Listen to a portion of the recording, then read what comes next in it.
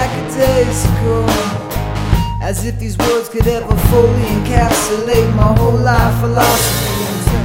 I know that I'm headstrong, and I'm definitely stubborn.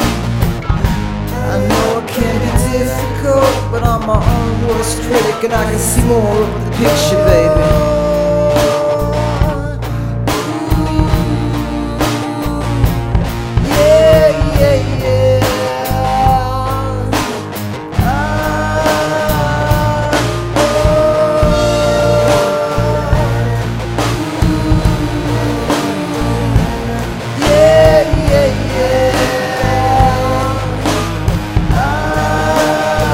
Some people say that I'm an asshole, others say that I'm a saint.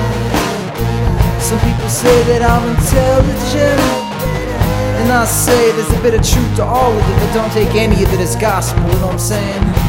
I'm fiercely independent, but I'm socially connected.